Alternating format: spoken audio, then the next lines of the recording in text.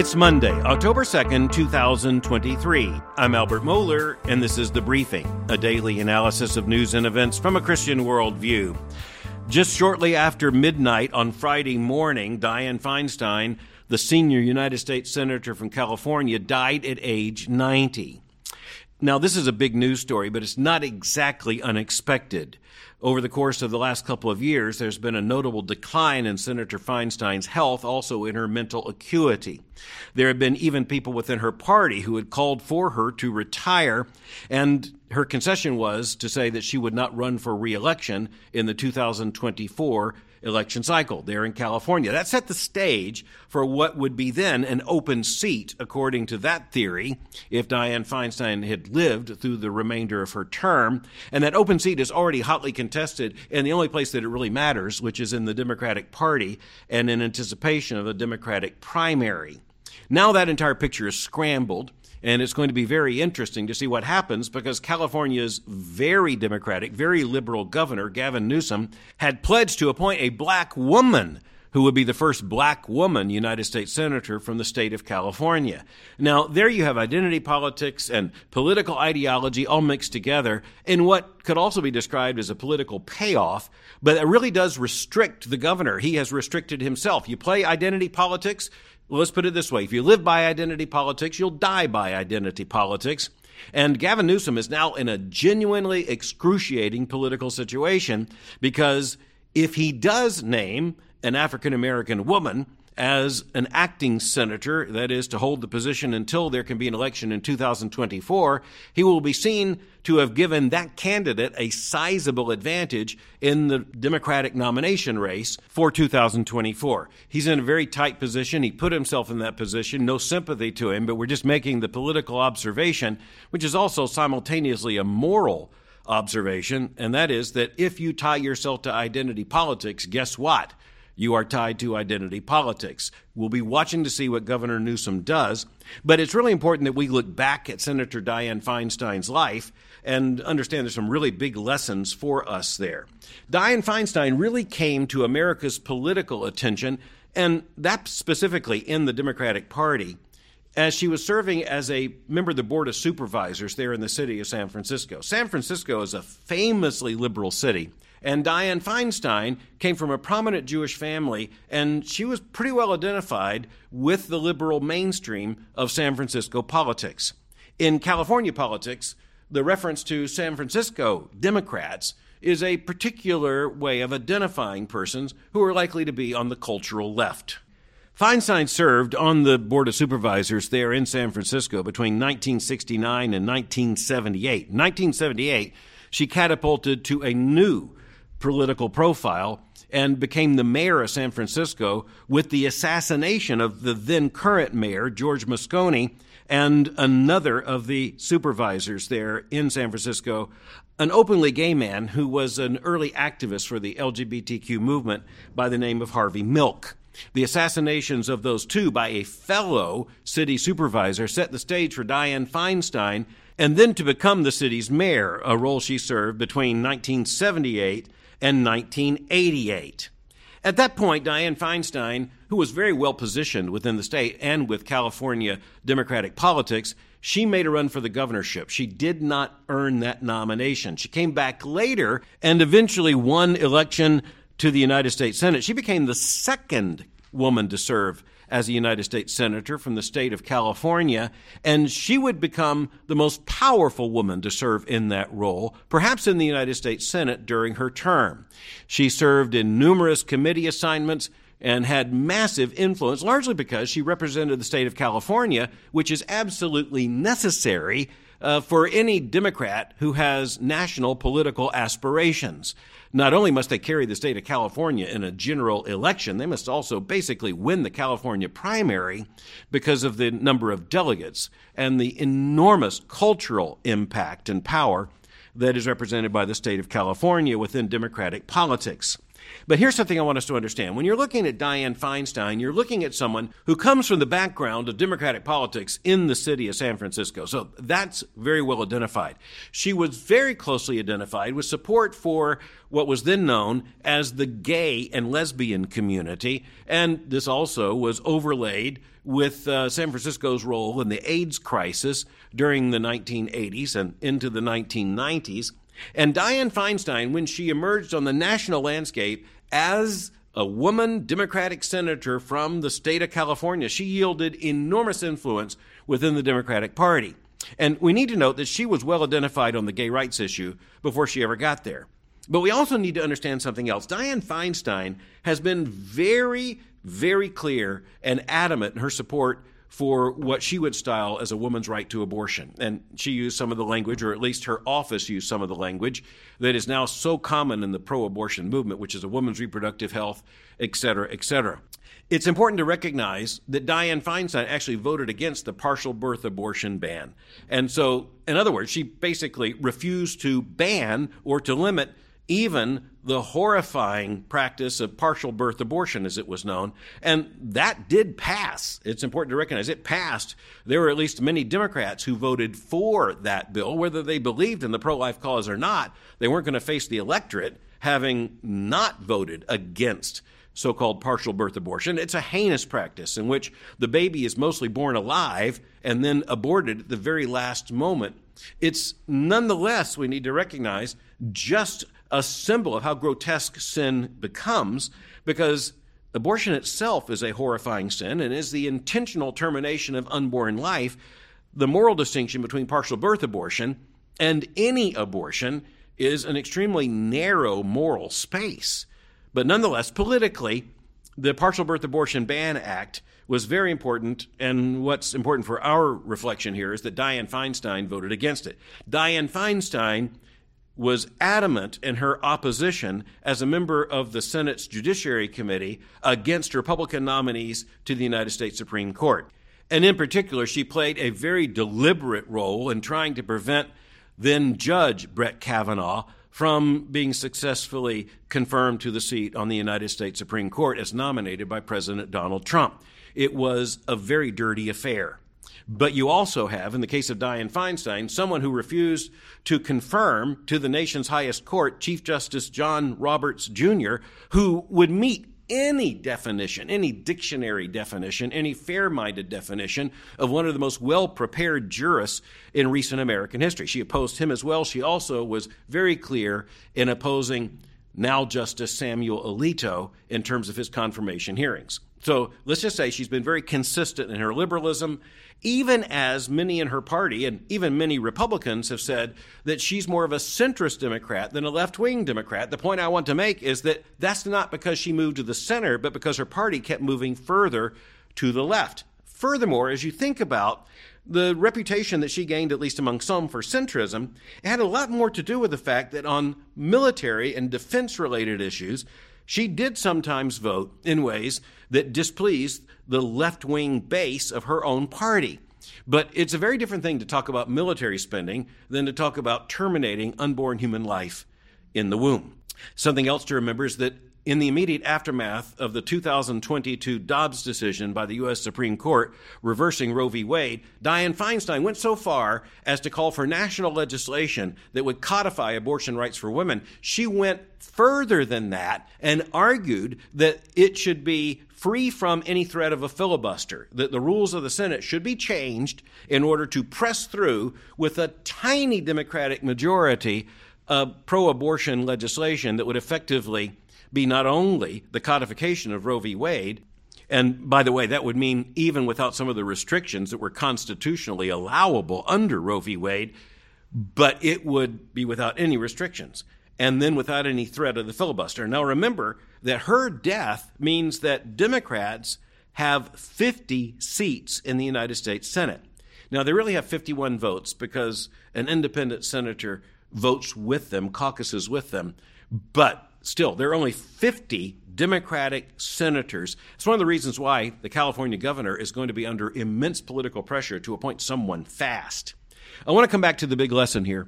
Dianne Feinstein really does represent, or now we would say did represent, the movement in her own political party over the course of the last 50 or so years. She had a very long political life, and indeed, I think most Californians came to the conclusion that she was irresponsible in trying to remain in that position when she was clearly beyond mental and physical functioning adequate to that task. On the other hand, she had huge political clout. She was backed also by her husband's vast millions of dollars. The end of her life was a political tragedy, as was measured by the fact that she simply wasn't functional as a United States senator. She was a very sad image to see in terms of the media coverage. But as Christians, we have to step back and say, no, the great tragedy is actually what she represented when she was at her political strength and at her greatest level of political influence.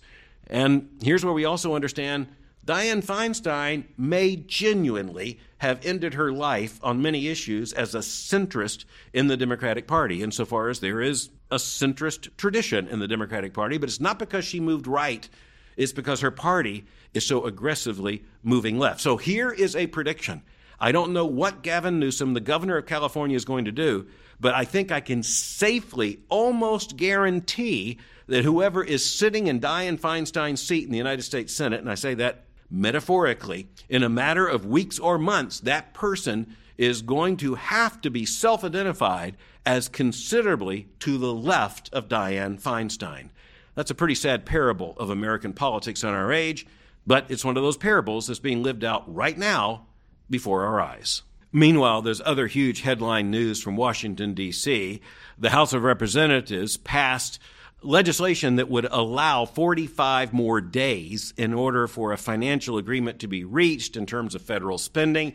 You can wager in your own mind how likely it is that those 45 days will matter, but it does mean that there is not a government shutdown already in effect. And that would be incredibly disruptive. We just need to admit that. Even just in terms of the United States military and others, that would be very disruptive. It's not to say in every case it's wrong, but I am going to say in this case, those who are pressing for a government shutdown are fairly empty-handed in terms of a long-term strategy or even a short-term strategy of what to do after that. One of the maxims of politics that I think every Christian should understand is that you shouldn't take action A unless you have a pretty good idea of what could be a reasonable action B. There needs to be a longer-term plan than being able to tweet to your constituents or to the nation and the media that you've done something that makes you feel good.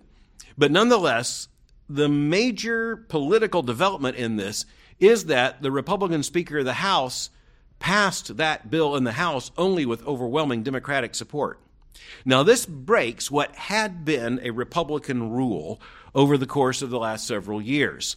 It was a Republican rule put in place when there was a far larger Republican majority in the United States House. The fact is that the Speaker didn't have the votes even for an extension in terms of the negotiations. And so he simply decided that he had to go with a bill that might have overwhelming Democratic support and would thus move to the Senate, where the Senate could act and then President Biden could sign in order to avoid a government shutdown to buy some political time. Now, what will be the Speaker's fate after this? Those who have been saying from the right in the Republican caucus that they would challenge the Speaker for his job, well, Speaker McCarthy basically said, if you want to come after me, come after me. It'll be very interesting to see what happens. But even in that sense, it's not clear that Republicans have any plan B at present. It's just a reminder of the fact that Republicans really have very few choices with a House majority that is so small. And it also, nonetheless, is a reminder that with the Democrats holding the White House and the United States Senate, albeit by that thin majority, it really does matter that Republicans hold the House. It just points to the decisive nature of the 2024 election. And remember, in that election, every single seat in the United States House is going to be up for election or re-election. So a big dynamic is set up. At least by 2024, it's not just the Speaker of the House, but every single member of the House who is going to have to face voters one way or the other. It also points to the fact that the separation of powers is absolutely crucial in our constitutional system. And that separation of powers really is strengthened when, in the case of a situation with a Democrat in the White House, you have Republicans who have vast control in Congress. The Republicans lost the Senate. The question is whether the Senate can be regained.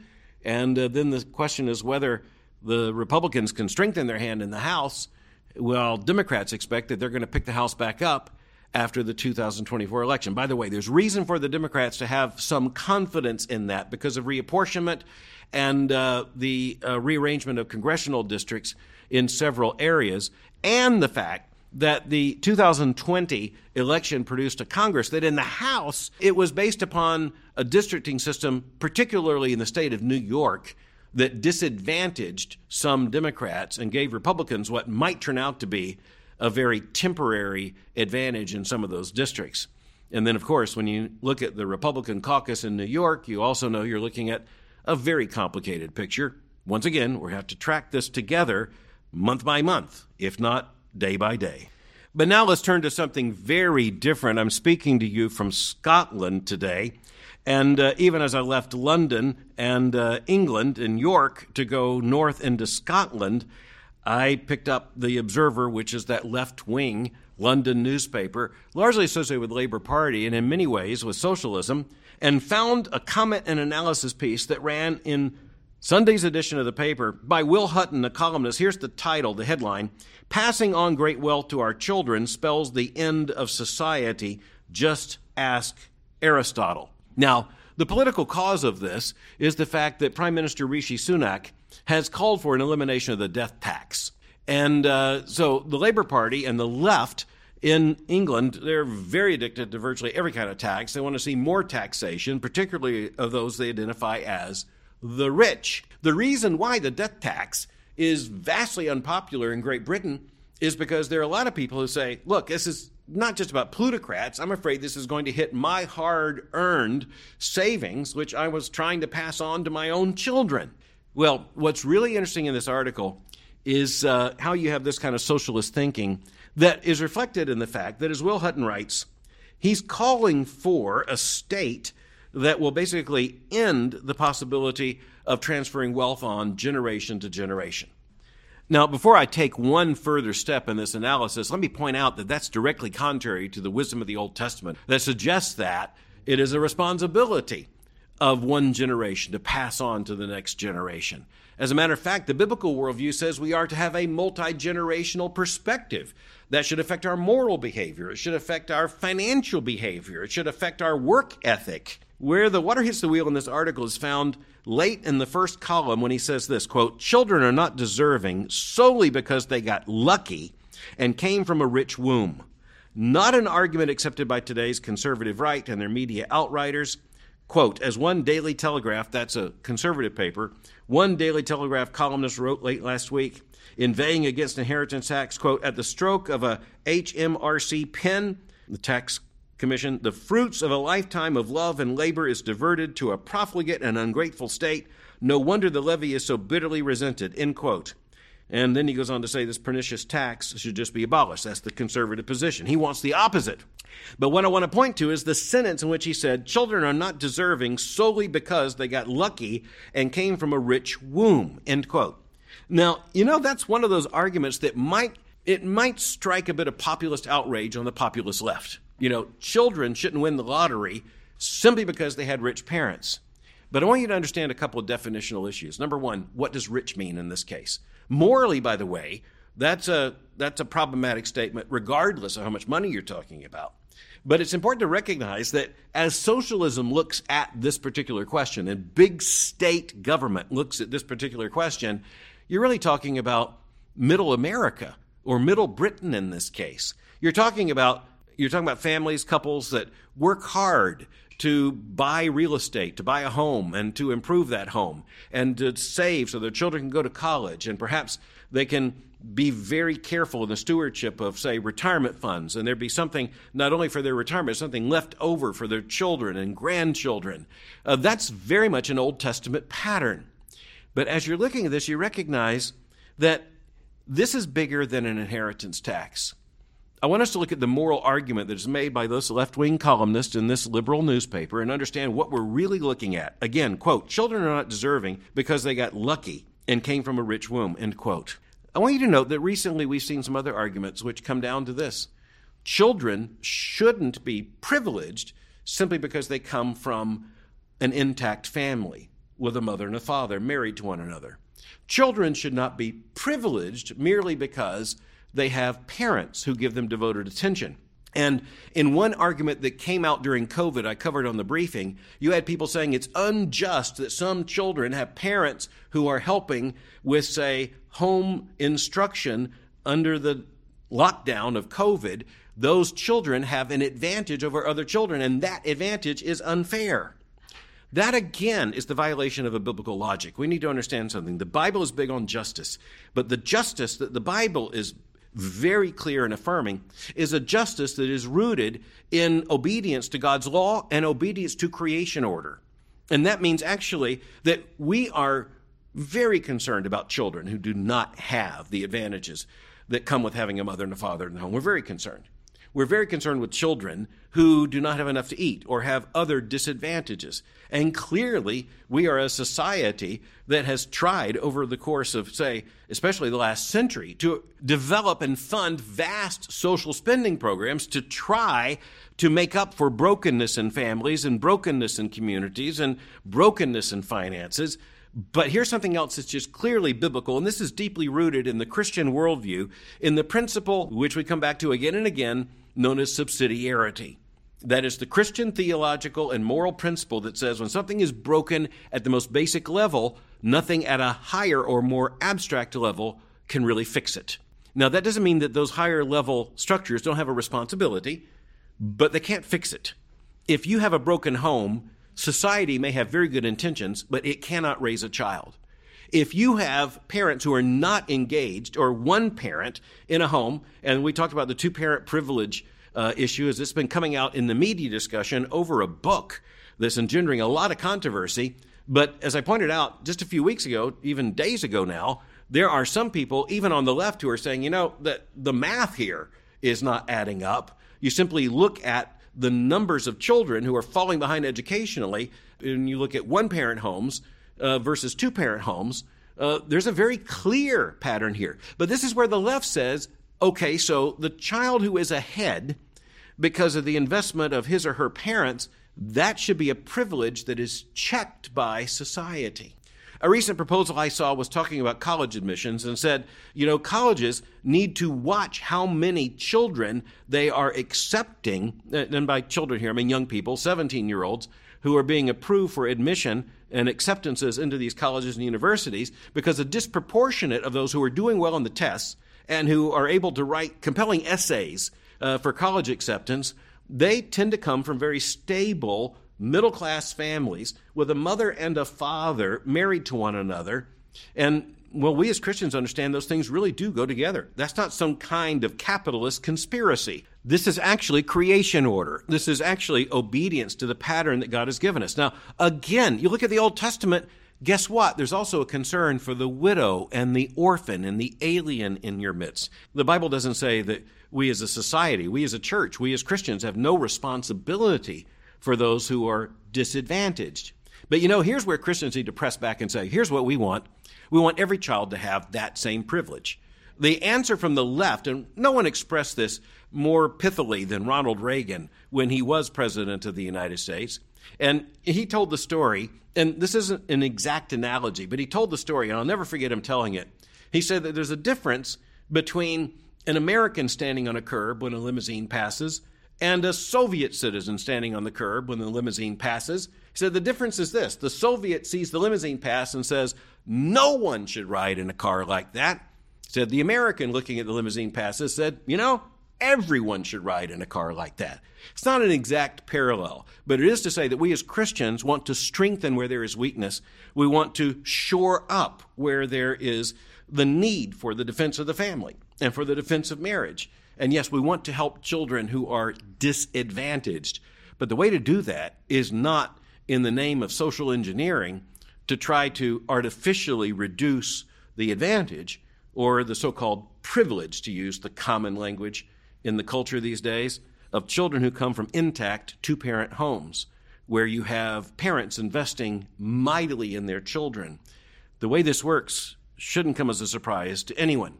One of the perplexing realities of our age is that so many on the cultural left actually think that some abstraction like society or some particularity like government can resolve these issues and make all things well. This is where Christians understand, government has a responsibility, but the one thing government is incompetent to do is to raise a child.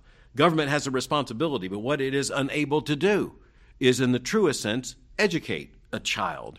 And going back to that story in which you had this figure in the left arguing that we should simply eliminate inheritance from one generation to another, has anyone paused to think about what that would do to the work ethic in the United States of America? Why should you work so hard if your children and grandchildren will never have the, strength and benefit and advantage of your labor? I think the 20th century should be enough to prove what a society that follows that kind of logic eventually looks like. Just think, the Soviet Union in 1988. And if that doesn't scare you, I don't know what will. Thanks for listening to The Briefing. For more information, go to my website at albertmohler.com. You can follow me on Twitter by going to twitter.com/Albert Mohler. For information on the Southern Baptist Theological Seminary, go to sbts.edu. For information on Boyce College, just go to boycecollege.com. I'm speaking to you before a live audience in Edinburgh, Scotland, and I'll meet you again tomorrow for The Briefing.